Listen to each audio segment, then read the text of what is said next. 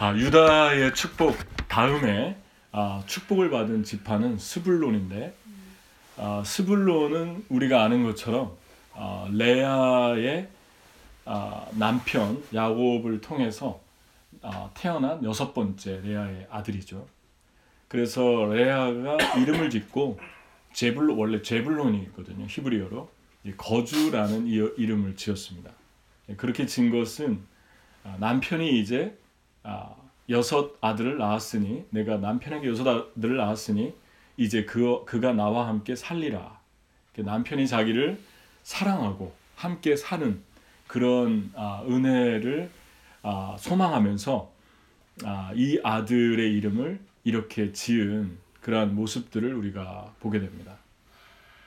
그런데 그 야곱이 오늘 축복을 하는데, 스불론은 해변에 거주하게 될 것이다, 그렇게 말씀을 하고 있죠. 그곳은 배 매는 해변이다. 그 경계가 시돈까지 미칠 것이다. 그래서 이 짧은 이제 그 말씀이지만, 그 말씀에 이 스불론의 경계가 해변, 해양 지역인 것을 우리가 알 수 있습니다. 그래서 이 놀라운 것은 이 여호수아가 가나안 땅에 들어가서 이 스불론에게 지파 배정을 했는데, 땅을 주었는데, 그 스불론의 땅이 해변가로 이렇게 모아지는 것을 우리가 보게 되죠. 그래서 여호수아 19장 10절에 보면 스불론 자손을 위하여 그들의 가족대로 제비를 뽑았으니 그들의 기업의 경계는 사릿까지이며 그랬습니다. 이렇게 말로만 들으면 여러분이 이 지도를 보는 게 좋을 것 같아요. 잘 모르시니까 이렇게 보면은 여러분이 지도를 전에 봤겠지만, 여기 보면 스불론 지파가 여기쯤에 있고, 이 지파를 위치를 대략 알려면 갈릴리 바다가 여기잖아요. 그러니까 해변에 거하는 거죠. 이쪽 동쪽으로도 갈릴리 바다가 있고 서쪽으로도 지중해가 있어서 이 스불론의 지파가 여기 해변가에 거하는 것을 볼 수 있습니다. 그러니까 하나님이 축복한 대로, 야곱이 축복한 대로 스불론이 그 땅을 이제 받게 되죠.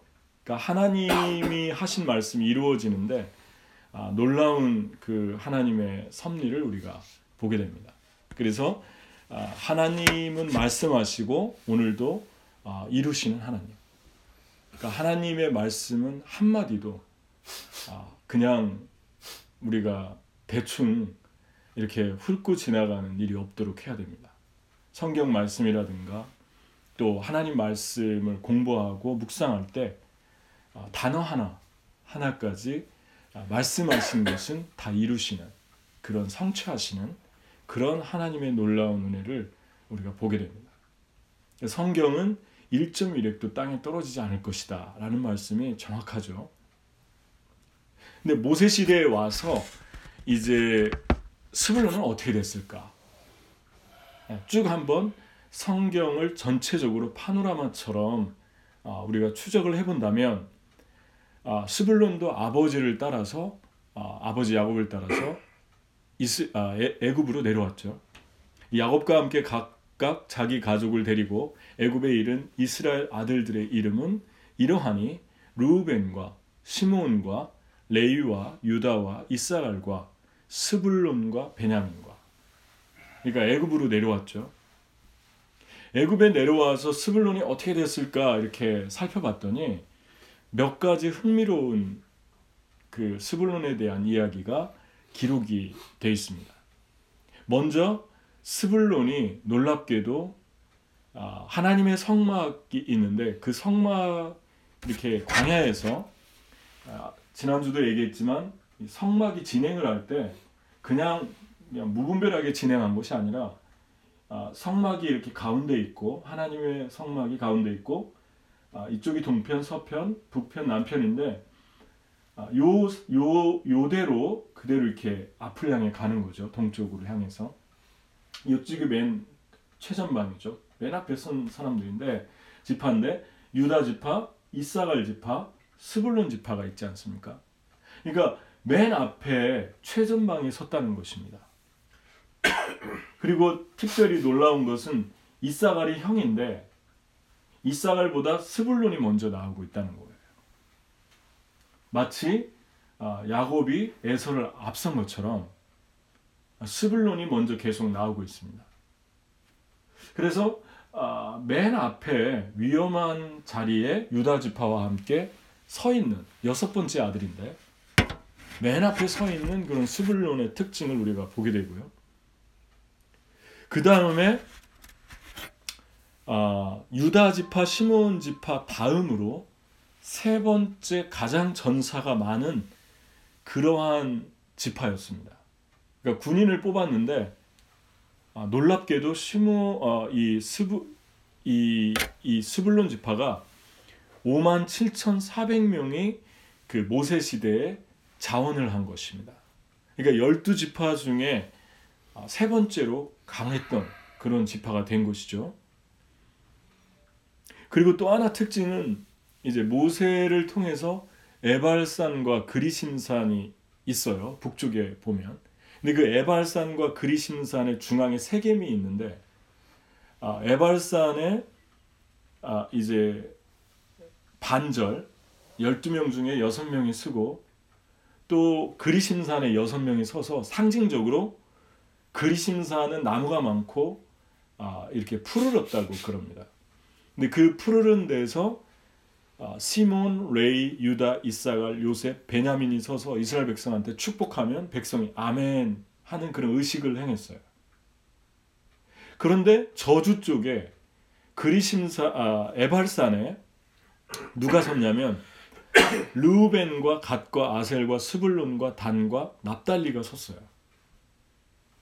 근데 에발산에 서서 이스라엘 백성에게 너희가 잘못할 때는 이런 저주가 임할 것이다 하면 백성이 또 아멘 했는데 물론 여기에 섰다고 해서 여기에 쓴 사람은 지파들도 저주를 받은 지파구나 여기에 지파는 축복받은 지파 그런 건 아닙니다. 하지만 이 의식 속에서 한 가지 우리가 엿볼 수 있는 건 그리심산 축복의 산에 섰던 사람들 그 지파들은 레아와 라헬의 자식들이었어요. 그런데 에발산에 섰던 그 지파들은 한마디로 서자들이었습니다. 빌하와 누구죠? 실바에게서 야곱의 첩에게서 난 자녀들이 쓴 거예요. 근데 루벤과 스불론이 여기에 들어가 있는 거예요. 근데 루벤은 우리가 이해를 하죠. 왜냐하면 장자권을 빼앗겼기 때문에 아버지의 침상을 범해서 장자권을 에브라임에게 빼앗겼기 때문에 여기 섰다고 치지만 스불론은 아무런 이유 없이 여기에 서 있는 거예요. 그러니까 스불론의 입장에서 보면은 기분이 안 좋을 수밖에 없죠. 그냥 의식이라고 하지만 이쪽에는 라헬과 레아의 이게 이쪽에는 비주류, 주류 같은 그렇게 나눴는데 왜 내가 여기 서 있어야 되나? 근데 스불론이 그냥 서가지고 시키는 대로 순종하는 그런 모습을 우리가 보게 됩니다.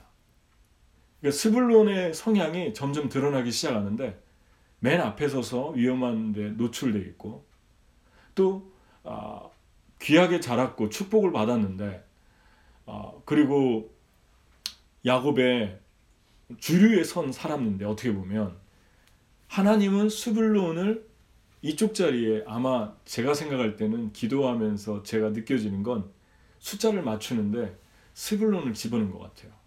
아무런 이유 없이 네가 서라 그냥. 그래서 스불론이 희생함 쓴 것 같아요. 그 까닭밖에 없어요.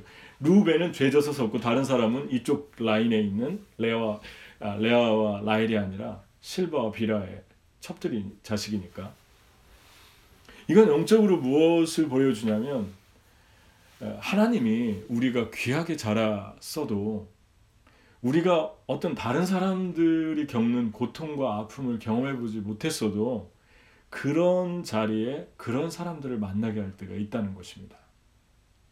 그러니까 나는 험하게 자라지 않았는데 험한 사람 만날 수 있고, 우리가 그런 생각과 이야기는 많이 듣잖아요. 우리의 삶이 험했으면 험한 사람들을 구원하기 위함이다. 그런데 하나님 그 반대로 하실 수도 있어요. 우리의 삶이 평범했고 또 스불론처럼 귀하게 축복받으면서 엄마가 태어나면서부터 축복했던 자식이에요. 스불론아, 너는 거주라고 짓자. 너의 아버지가 이제부터는 나와 함께 사랑해줄 소망이 생긴다. 그런 자식인데 얼마나 사랑이 있겠습니까? 그런데 이런 자식을 불편한 자리에 세운 걸 보게 됩니다. 그리고 그 에발사는 축복하는 자리가 아니라 저주를 적용하는 자리였어요. 그 사람들이 저주받았다는 얘기는 아니지만 어쨌든 유쾌하지 않는 선포를 하게 있다는 것입니다. 성경에 보면요, 많은 하나님의 선지자들이 대선지자, 소선지자 나오잖아요. 대선지서는 무엇입니까? 큰 선지자입니까? 키가 커서 대선지서 아니잖아요. 키가 작아서 소선지서, 크게 쓰임 받아서 책의 분량을 가지고 예언의 양을 가지고 대선지서, 소선지자를 나눴는데 그 선지자들 중에는 축복을 선포한 선지자도 있어요. 소망을 선포한 선지자들도 있습니다. 그런데 대부분은 심판과 그리고 저주와 책망을 선포했던 선지자들이 너무 많았습니다. 특별히 예레미야는 그 눈에 눈물이 하도 흘러가지고 그 뺨이 이렇게 골물 정도로 습기가 차서 습기 때문에 눈물 때문에 습한 그 습진이 생겨서 눈물이 뺨에 고름이 잡힐 정도로 울었다고 그래요.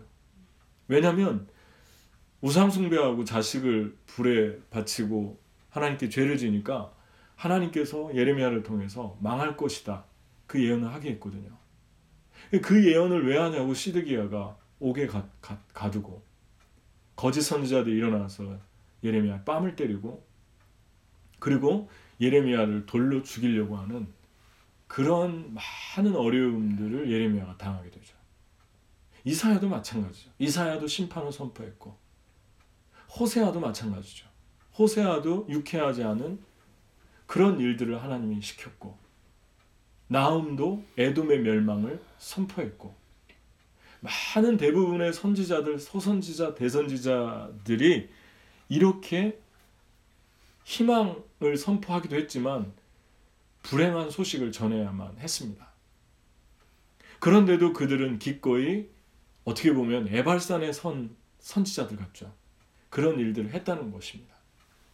그러니까 하나님을 따르면서 스불론의 자리는 부담스러운 자리고 가기 꺼려하는 자리고 그리고 유쾌하지 않은 일들을 순종해야 되는 그러한 자리였다는 것이 점점점 클로즈업 되고 있는 거죠. 성경을 볼 때. 그런데 모세가 죽기 전에 스불론 지파에 대해서 그들의 헌신적인 삶에 대해서 이렇게 예언을 했는데 제가 볼 때는 야곱이 한 예언과 비슷한데 업그레이드 된 것 같아요. 어떻게 써 있습니까? 신명기 33장 18절 19절 찾으려고 하질 않나요? 제가 읽어드리니까 한번 찾아보죠. 신명기 33장 18절 19절을 큰 소리로 한번 읽어주세요. 예, 일교연자가. 예. 스불론에 대하여는 일렀으되 스불론이여 너는 밖으로 나감을 기뻐하라. 이사가리여 너는 장막에 있음을 즐거워하라. 그들이 백성들을 불러 산에 이르게 하고 거기에서 의로운 제사를 드릴 것이며 바다의 풍부한 것과 모래에 감추어진 보배를 흡수하리로다. 네, 감사합니다. 그러니까 한 줄 짧게 나왔잖아요. 해변에 거할 것이다. 그런데 이사가를 앞지르고 있죠. 이사갈이 형이거든요. 다섯째인데 축복도 야곱 때도 먼저 나왔는데 이번에도 또 스불론을 먼저 얘기합니다. 그리고 이사갈은 집에 있고 스불론은 밖으로 뻗어 나갈 것이다. 그렇게 얘기하죠. 그러니까 어떻게 보면 스불론의 그 굳은 자리, 위험한 자리, 맨 최전방에 서는 거에 대해서 이런 헌신과 자원이 두드러지면서 하나님이 스불론을 먼저 세우는 모습을 보게 됩니다. 성경에는 그냥 흘러버릴 만한 게 하나도 없는 것 같아요. 자세히 들여다보면 다 의미가 있는 것 같습니다.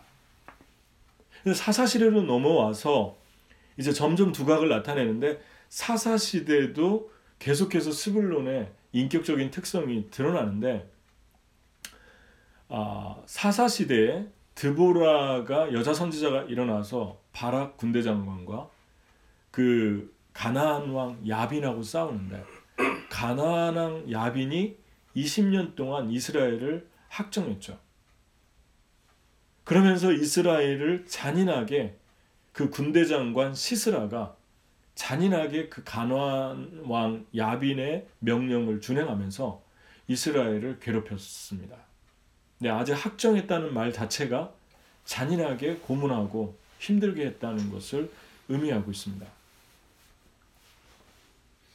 그런데 그러한 20년의 세월 속에서 하나님이 때가 되매 드보라를 일으켜서 이제 이스라엘 백성이 학정을 당하는데 구해 주시려고 하는데 놀랍게도 그 주변에 있었던 지파들이 네 지파가 조용히 하고 거기에 동조를 하지 않아요. 그런데 그 네 지파하고 스불론을 비교하면서 의도적으로 기록했습니다. 그것이 사사기 5장 18절에 나오고 있어요. 사사기 5장 18절을 제가 읽어드릴게요. 내가 양의 우리 가운데 앉아서 목자의 피리 부는 소리를 들으면 어찌 됨이냐. 르우벤이 시냇가에서 큰 결심이 있었도다. 르우벤이 먼저 피리나 불면서 협조하지 않는 마음으로 결심하고 돕지 않는 모습을 보게 됩니다. 르우벤 지파가. 길르앗은 므낫세의 손자입니다. 그러니까 므낫세 지파라 볼 수 있는데 요단강 저쪽에 거주하며 단은 배에 머무름이 어찌 됨이냐. 그러니까 므낫세도 단 지파도 협조하지 않는 거예요. 아셀은 해변에 앉으며 자기 항만에 거주하도다. 스불론 위에 있는 지파가 아셀 지파였어요. 지중해 쪽에 붙어 있는데. 근데 스불론은 죽음을 무릅쓰고 목숨을 아끼지 아니한 백성이요. 납달리도 들의 높은 곳에서 그러하도다. 스불론 지파가 목숨을 아끼지 않고 죽음을 무릅쓰고 드보라를 도와서 이스라엘을 20년 학정에서 구해내는 것에 대해서 높게 평가하고 있다는 것입니다. 성경이 이들의 헌신을 높게 아주 가치 있게 기록을 한 거죠. 이 네 지파와 비교를 하는데 사사기 4장 3절을 보면 이렇게 나와 있습니다. 야빈 왕은 철병거 900대가 있어 20년 동안 이스라엘 자손을 심히 학대했으므로 이스라엘 자손이 여호와께 부르짖었더라. 이런 20년의 가나안 왕으로부터 학정을 받을 때 얼마나 백성들이 힘들었겠습니까? 그 사사기 5장을 자세히 읽어보면 백성들이 길로도 대로로도 다니지 못하고 오솔길로 다녔다 그래요. 그러니까 하도 강도짓을 많이 하고 착취하고 빼앗고 폭력을 휘두르니까 이스라엘 백성들이 하루도 맘 편안히 살지를 못했다는 그것을 암시하고 있는데 그런 속에서 죽음을 무릅쓰고 도왔던 지파가 스불론이라는 거죠. 이게 사사시대의 스불론 지파의 두드러지는 모습을 보게 됩니다. 그래서 거기 보면 네 가지를 체험하게 되는데 하나는 그 사사기에 보면은 이스라엘에는 마을 사람들이 그쳤으니 나 드보라가 일어나 이스라엘의 어머니가 되기까지 그쳤도다. 무리가 새 신들을 택하였으므로 그때 전쟁이 성문에 이르렀으나 이스라엘의 4만 명 중에 방패와 창이 보였던가. 이 4만 명이 바로 납달리와 스불론이 헌신한 사람들이 10,000명이 있었는데 방패도 없었고 칼도 없었다는 거죠. 이때가 사사기 시대를 1장부터 마지막 장까지 여호수아가 죽고 나서 사사시대 200년의 기록이거든요. 근데 이때가 철기 시대로 들어가던 때예요. 다른 주변의 민족들은 철을 가지고 무기를 만들었는데 이 이스라엘은 아무것도 없었다는 거예요. 그러니까 무슨 뭐 고작 해야 나무 가지고 싸운 거예요, 이 사람들이. 그런데 내 마음이 이스라엘의 방백을 사모함은 그들이 백성 중에서 즐거이 헌신하였음이니 여호와를 찬송하라. 그들이 즐거이 헌신했다라고 하는 속에 스불론과 납달리가 들어가 있는 거죠. 또 놀랍게도 여호와께서 바락 앞에서 시스라와 그의 모든 병거와 그의 온 군대를 칼날로 혼란에 빠지게 하시며 시스라가 병거에 내려 걸어서 도망한지라. 자중질환이 일어났습니다. 칼날로 자기들끼리 싸우기 시작한 거죠. 별들이 하늘에서부터 싸우되 그들이 다시 다니는 길에서 시스라와 싸웠도다. 기손강, 저 기손강을 봤거든요. 기손강을 어디서 봤냐면 갈멜산에 올라가면 갈멜산이 스불론 지파의 땅에 있습니다. 갈릴리 지역, 그 지역에. 근데 그 갈멜산에서 내려다보면 기손강이 보이는데 바알과 아세라 신 850명을 죽인 장소이기도 하죠. 근데 여기가 이렇게 갈멜산은 조금 위에 있고 밑에 있는데 그 평지이기 때문에 그 평지에서 전쟁을 많이 했던 것 같아요. 군인들 모아가지고 결집해서. 근데 거기를 시스라가 가지고 오는데 거기 이게 폭 들어갔거든요. 평지지만 아주 낮아요, 지대가. 근데 거기에서 기손강은 그 무리를 표류시켰으며 갑자기 급류가 쏟아져가지고 여기에서 표류한 거예요. 이 기손강은 옛강이라 내 영혼아 내가 힘있는 자를 밟았도다. 충분히 이해되는 그러한 지역의 특성을 가지고 있어요. 그 지역이 이렇게 갈멜산에서 보면 낮아가지고 폭 파인 상태이기 때문에 물이 내리기 시작하면 거기 고립될 수밖에 없는 그런 곳에 머물었다는 거죠. 폭우의 도움을 보게 되죠. 시스라가 물을 구하매 우유를 주되 곧 엉킨 우유를 귀한 그릇에 담아주었고 손으로 장막 말뚝을 잡으며 오른손에 일꾼들의 방망이를 들고 시스라를 쳐서 그의 머리를 뚫되 곧 그의 관자놀이를 꿰뚫었도다. 시스라가 도망가다가 한 가정집으로 들어갔는데 그 가정집에서 물을 주지 않고 일부러 우유를 줬고 그 우유를 먹은 다음에 깊이 잠들었을 때 죽였다는 것입니다. 이 이스라엘 20년 동안 학정하던 사람을 이 야엘이라는 여인이 죽이게 됩니다. 근데 이러한 모든 하나님이 하시는 일을 전쟁에 참여한 사람들은 봤겠죠. 근데 그 전쟁에 참여한 사람들이 누구라고요? 스불론 지파라는 것입니다. 그 스불론은 벌써 이러한 것에서부터 죽음을 무릅쓰고 싸우면서 하나님이 하시는 일을 다 지켜보는 축복을 받았다는 것입니다. 여러분, 이런 게 축복 아닙니까? 함께 동참하고 굳은 일에 뛰어들었는데 죽으려고 뛰어들었는데 그 속에서 하나님을 만난 거예요. 스불론 지파가. 그리고 그 10,000명에 달하는 사람들이 하나님 살아계시구나.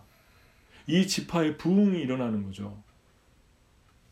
그러니까 여러분, 우리가 주님을 따를 때 이런 어려운 일에 우리의 삶을 던지면 그 속에서 정말 그렇게 보고 싶어 했던, 그렇게 체험하고 싶어 했던 하나님을 체험하는데 우리는 하나님을 체험할 때 가만히 앉아가지고 좋은 길로만 다니면서 하나님을 체험하려고 하는 습관들이 우리 몸에 담아있죠.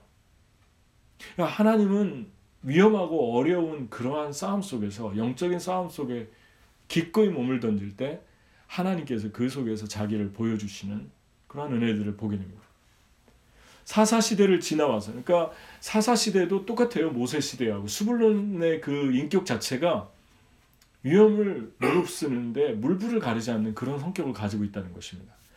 근데 왕정시대로 넘어오면 놀라운 것은 그 다윗을 돕고자 사울이 하도 폭정을 하니까 하나님이 다윗을 세우려고 하지 않습니까? 그 뜻을 꿰뚫고 각 지파들이 일어났는데 그 지파 중에서 가장 많은 군사들이 일어난 지파가 스불론 지파였어요. 유다 지파가 6,800이었는데 제일 많은 지파 중에 하나가 아셀 4만이었는데 스불론 지파가 압도적으로 5만 명이 일어나서 다윗을 돕습니다. 왜 도왔냐? 하나님이 다윗을 세울 것을 간파한 거예요. 사무엘을 통해서 다윗에게 기름 붓고 왕이 될 거라고 하지 않았습니까? 그러니까 하나님의 일을 한 거라고 볼 수 있죠. 그래서 스불론 지파가 왕정 시대에도 아주 두드러집니다. 그러니까 이러한 위험한 일에 군사들이 우후죽순으로 일어나서 자원하는데 그 수가 가장 많았다는 것입니다. 5만 명. 다른 사람들은 다 1000단이고 많아야 4만 명이었는데 제일 많은 숫자가. 그런데 스불론의 이러한 모습들을 우리가 보게 되죠. 계속 어려운 일에 헌신하고 있는, 도와주고 있는, 하나님을 도와주고 있는, 하나님의 일을 돕는 그러한 충성스러운 모습을 보게 됩니다. 이제 분열 왕국이 되었죠. 그 스불론 지파가 어떻게 됐을까? 북쪽에 안타깝게도 북쪽은 722년에 10지파가 다 멸망을 했어요. 남쪽에 베냐민 지파와 유다 지파가 남았는데 베냐민 지파는 유다 지파에 통합됐죠. 그런데 안타깝게도 북쪽에 우상 숭배가 극심했고 왕들이 한 사람도 제대로 된 사람이 없어서 백성이 다 죄악에 빠졌는데 안타깝게도 스불론은 북쪽에 있었다는 것입니다. 그래서 완전히 온데간데 없이 그냥 다 멸망을 하게 됐는데 한 가지 우리가 주목할 것은 그때의 남쪽의 왕이 히스기야였습니다. 북쪽의 이 나라가 망할 때, 북왕국 지파가 망할 때 남쪽에서 히스기야가 대대적인 성전 정화와 부흥과 하나님의 놀라운 그 역사들을 하늘로부터 이 땅에 임하게 한 그런 통로였죠. 가장 경건한 왕이 누구였죠? 요시야와 히스기야였잖아요. 히스기야가 사람들을 보냈어요. 보발꾼을 보냈습니다. 보발꾼이라는 말은 뛰어다니는 자, 파발꾼이라고도 하죠. 우리나라에서는 말을 타고 다니는 사람들. 그래서 단에서 브엘세바까지 상징적인 관용어죠. 단은 최北단이고 브엘세바는 최남단이에요. 이번에 저도 거기 다 갔거든요. 브엘세바에서 단까지 다 갔는데 경상남북도만한 땅이죠. 끝에서 끝을 다 돌아봤는데 북쪽에 보내서 망해버린 그 나라에 와서 예루살렘에서 유월절을 지키자. 히스기야의 아름다운 마음이었어요. 아마 정치적인 왕 같으면 이럴 때 약해진 북왕국을 자기랑 통합시키려고 했을 것입니다. 그런데 역시 경건한 사람들은 다르죠. 어떤 상황 속에서도 정치적으로 생각하지 않죠. 순수하게 반응하죠. 이 사람들이 영혼을 살려야겠다. 끌려간 사람들은 끌려간 사람들이고 혹시 남은 사람이 있으면 하나님을 섬겼던 사람들이 있으면 내려와라. 우리 같이 예배하자. 유월절을 지키자. 그렇게 보냈는데 안타깝게도 역대하 30장 10절에 보발꾼이 에브라임과 므낫세 지방 각 성읍으로 두루 다녀서 스불론까지 이르렀으나 사람들이 그들을 조롱하며 비웃었더라. 스불론도 들어가 있는 거예요. 조롱한 거예요. 그냥. 역시 완악했어요. 그런데 감사하게도 31절 32절에 바로 따라서 어떤 말씀이 나오냐면 그러나 아셀과 므낫세와 스불론 중에서 몇 사람이 스스로 겸비한 마음으로 예루살렘에 이르렀고 하나님의 손이 또한 유다 사람들을 감동시키사 그들에게 왕과 방백들이 여호와의 말씀대로 전한 명령을 한 마음으로 준행하게 하였더라. 스불론 지파에서 경건한 자들이 남아 있었던 거예요. 그래서 내려왔는데 하나님이 그들을 감동시켜가지고 하나님의 부흥을 경험하게 됩니다. 영혼이 살아난 거죠. 반응하는 사람들이. 그러니까 하나님이 스불론 지파를 포기하지 않는, 물론 다른 지파도 속해 있지만 포기하지 않는 그 사랑을 우리가 만나게 된다는 것입니다. 자, 그러면은 족장 시대에서부터 분열왕국 시대까지 포로로 끌려가기 직전까지의 모습을 정리해 보면 스불론의 인격이 드러나죠. 스불론은 어떻습니까? 맨 어려운 자리에 주저하지 않고 서는 사람들이었다. 그리고 다윗을 도우면서 목숨을 아끼지 않고 드보라를 도우면서 충성스럽게 그렇게 하나님께 삶을 드렸던 그런 사람들이었더라고 멋진 표현들을 하게 됩니다. 그래서 영어 성경에 보면 이런 말도 있어요. Men of Zebulun experienced the soldiers prepared for battle with every type of weapon to help David with the undivided loyalty. 50,000 loyalty 50,000 undivided loyalty 그랬어요. 어떤 성경에는 두 마음 없이 without double heart, double mind 그렇게 또 번역을 했어요. 그러니까 스불론 사람들은 두 마음이 없었어요. 우직하고 순수하고 그리고 충성스럽고 돕는 자들이었습니다. 그러니까 멋있는 사람들이었어요. 이 사람들의 캐릭터 자체가. 그런데 안타깝게도 분열 왕국에 다 망했는데 그 속에서도 남은 자들이 있었다. 반응하는 사람들이 있었다는 것입니다. 하나님이 이런 스불론의 특징을 다 기록하게 한 것은 그런 삶을 사는 거에 대해서 높이 평가한다는 것입니다. 오늘도 하나님이 이런 사람들의 헌신을 기다리고 있다.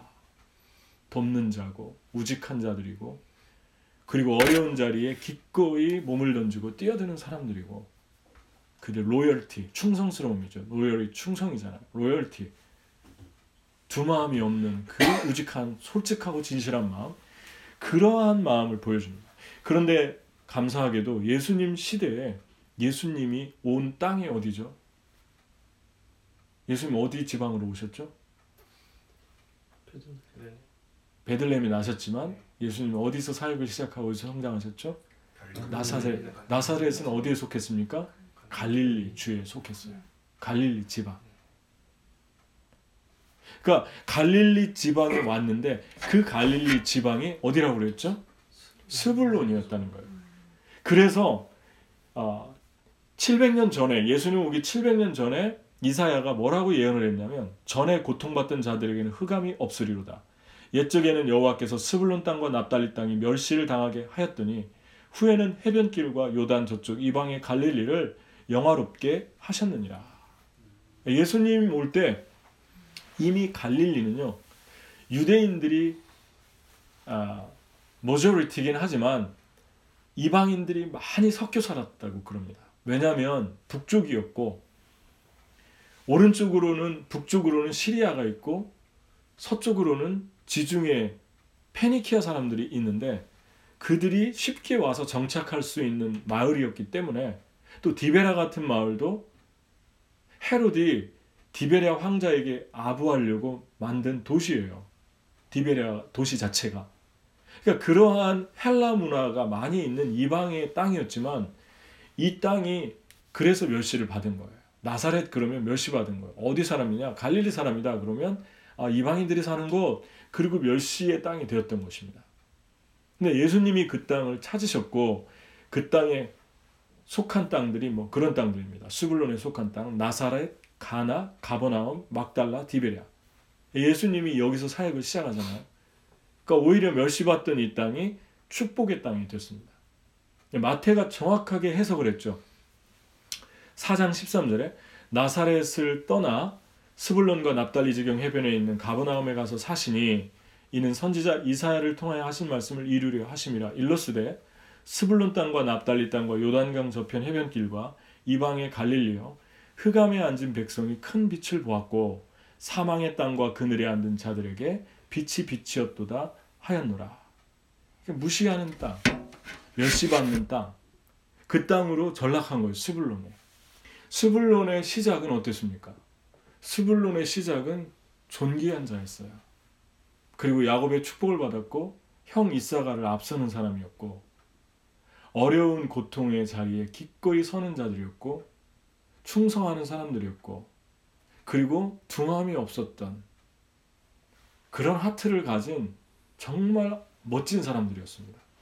그런데 완전히 다 분열왕국 시대에 가면서 망해버렸는데 예수님이 그들을 포기하지 않고 그 지파의 땅으로 오셨다는 것입니다. 그래서 멸시받는 스불론을 다시 살렸고 그 멸시받는 스불론을 통해서 예수님의 전체적인 생애의 모든 생애 대부분을 가버나움에서 보냈거든요. 가버나움이 집이셨고 나사렛에서 이사와서 그 가버나움이 속한 곳이 스불론 땅이었다. 그래서 우리가 적용을 해보면 오늘도 두 가지로 압축시킬 수 있는데 우리 안에 주님을 향한 스불론 같은 그런 열정이 있을 것입니다. 그런데 우리가 생각할 때 불이 꺼지듯이 꺼져버린 열정, 그리고 어려운 일에 자원하지 않는 그러한 냉랭함, 그리고 자꾸만 이제 발을 빼는 그러한 모습들, 그리고 따지고 또 이제 여러 가지 우리의 어떤 그러한 얄팍하고 약삭빠른 모습들은 없는가? 그러한 스불론은 우직함입니다.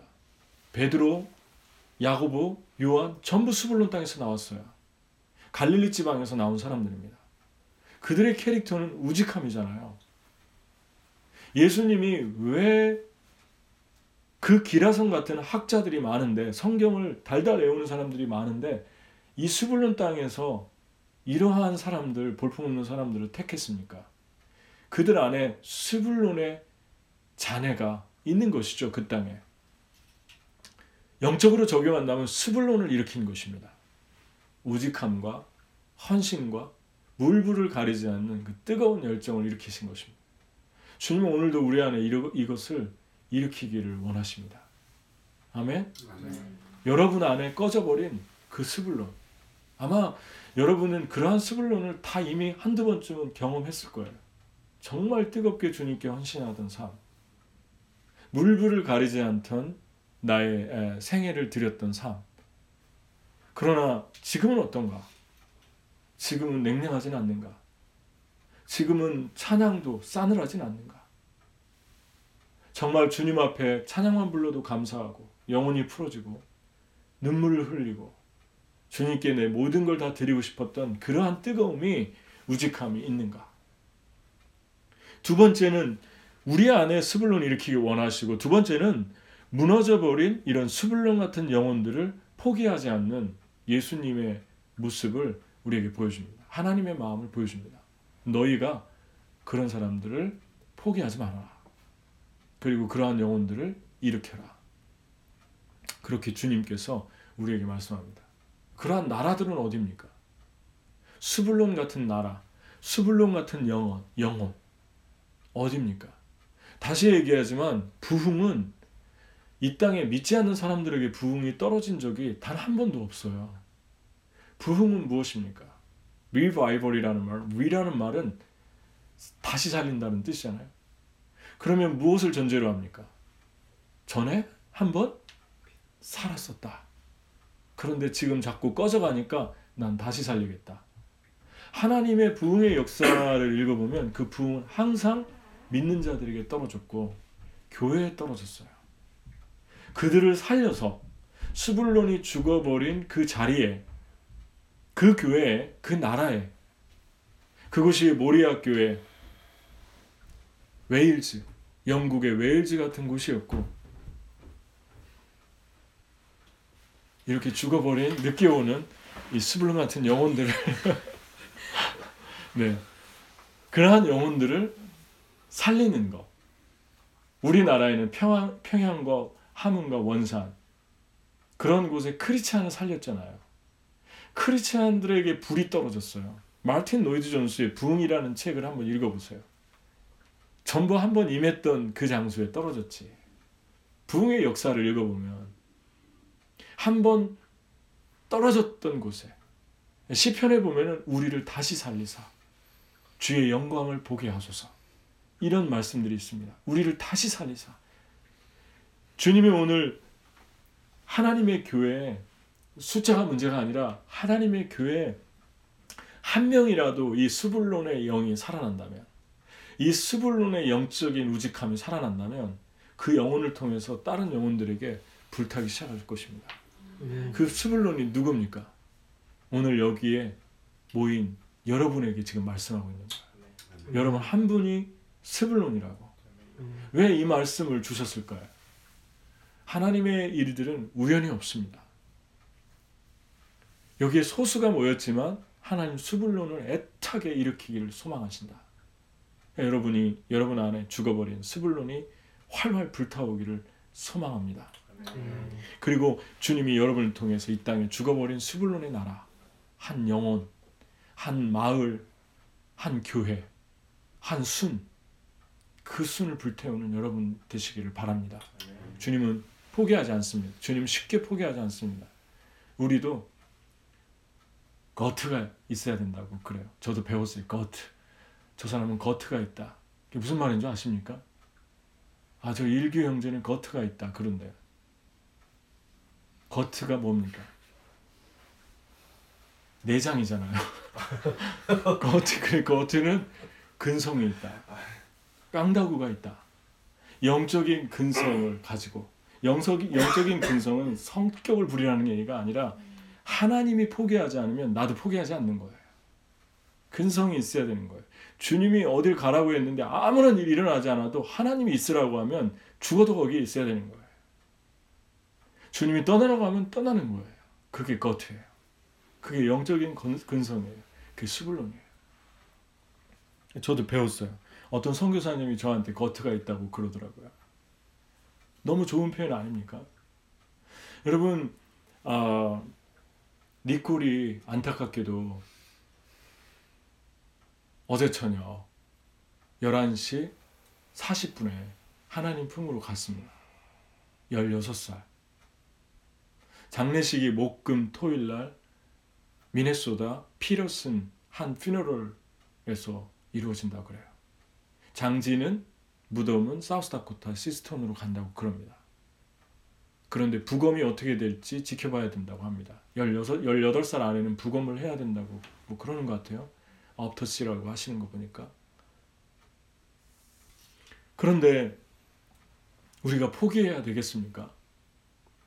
제가 그랬어요. 사이먼 목사님한테 목사님, 우리가 이제 정말 실감 난다고. 당신들이 항상 한 달에 한 번 이상씩 10대들의 장례식을 한다고 그랬는데 그 말의 의미를 몰랐는데 이제 실감 난다고. 아, 이게 우리에게 첫 번째 익스피리언스라고. 우리가 가르쳤던 학생이 이렇게 죽다니 16살에. 그런데 이제 당신들의 마음을 조금 알 것 같다고. 그래서 우리가 포기하지 않고 더 열심히 하겠다고. 하나님 말씀으로 가르쳐야겠다고. 그 도전을 받는다고. 사우스다코타는 우리의 스불론입니다. 우리가 사랑하고 섬기다가 그들이 다 사라져 버릴 때 우리는 그들을 포기하지 않아야 합니다. 그들을 다시 일으켜야 합니다. 그게 주님이 우리에게 바라는 끈질긴 포기하지 않는 내성입니다. 포기하지 않는 영성입니다. 예수님의 마음입니다. 여러분과 제가 계속해서 주를 위해 이렇게 헌신하기를 축복합니다. 같이 기도하겠습니다. 휴지죠. 같이 우리 시간에 같이 기도하겠습니다.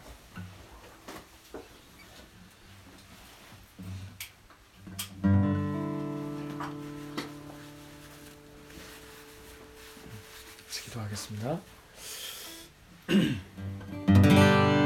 네, 이 시간에 우리 주님께 나갈 때 오늘 말씀의 제목이 멸시에서 축복으로인데 우리의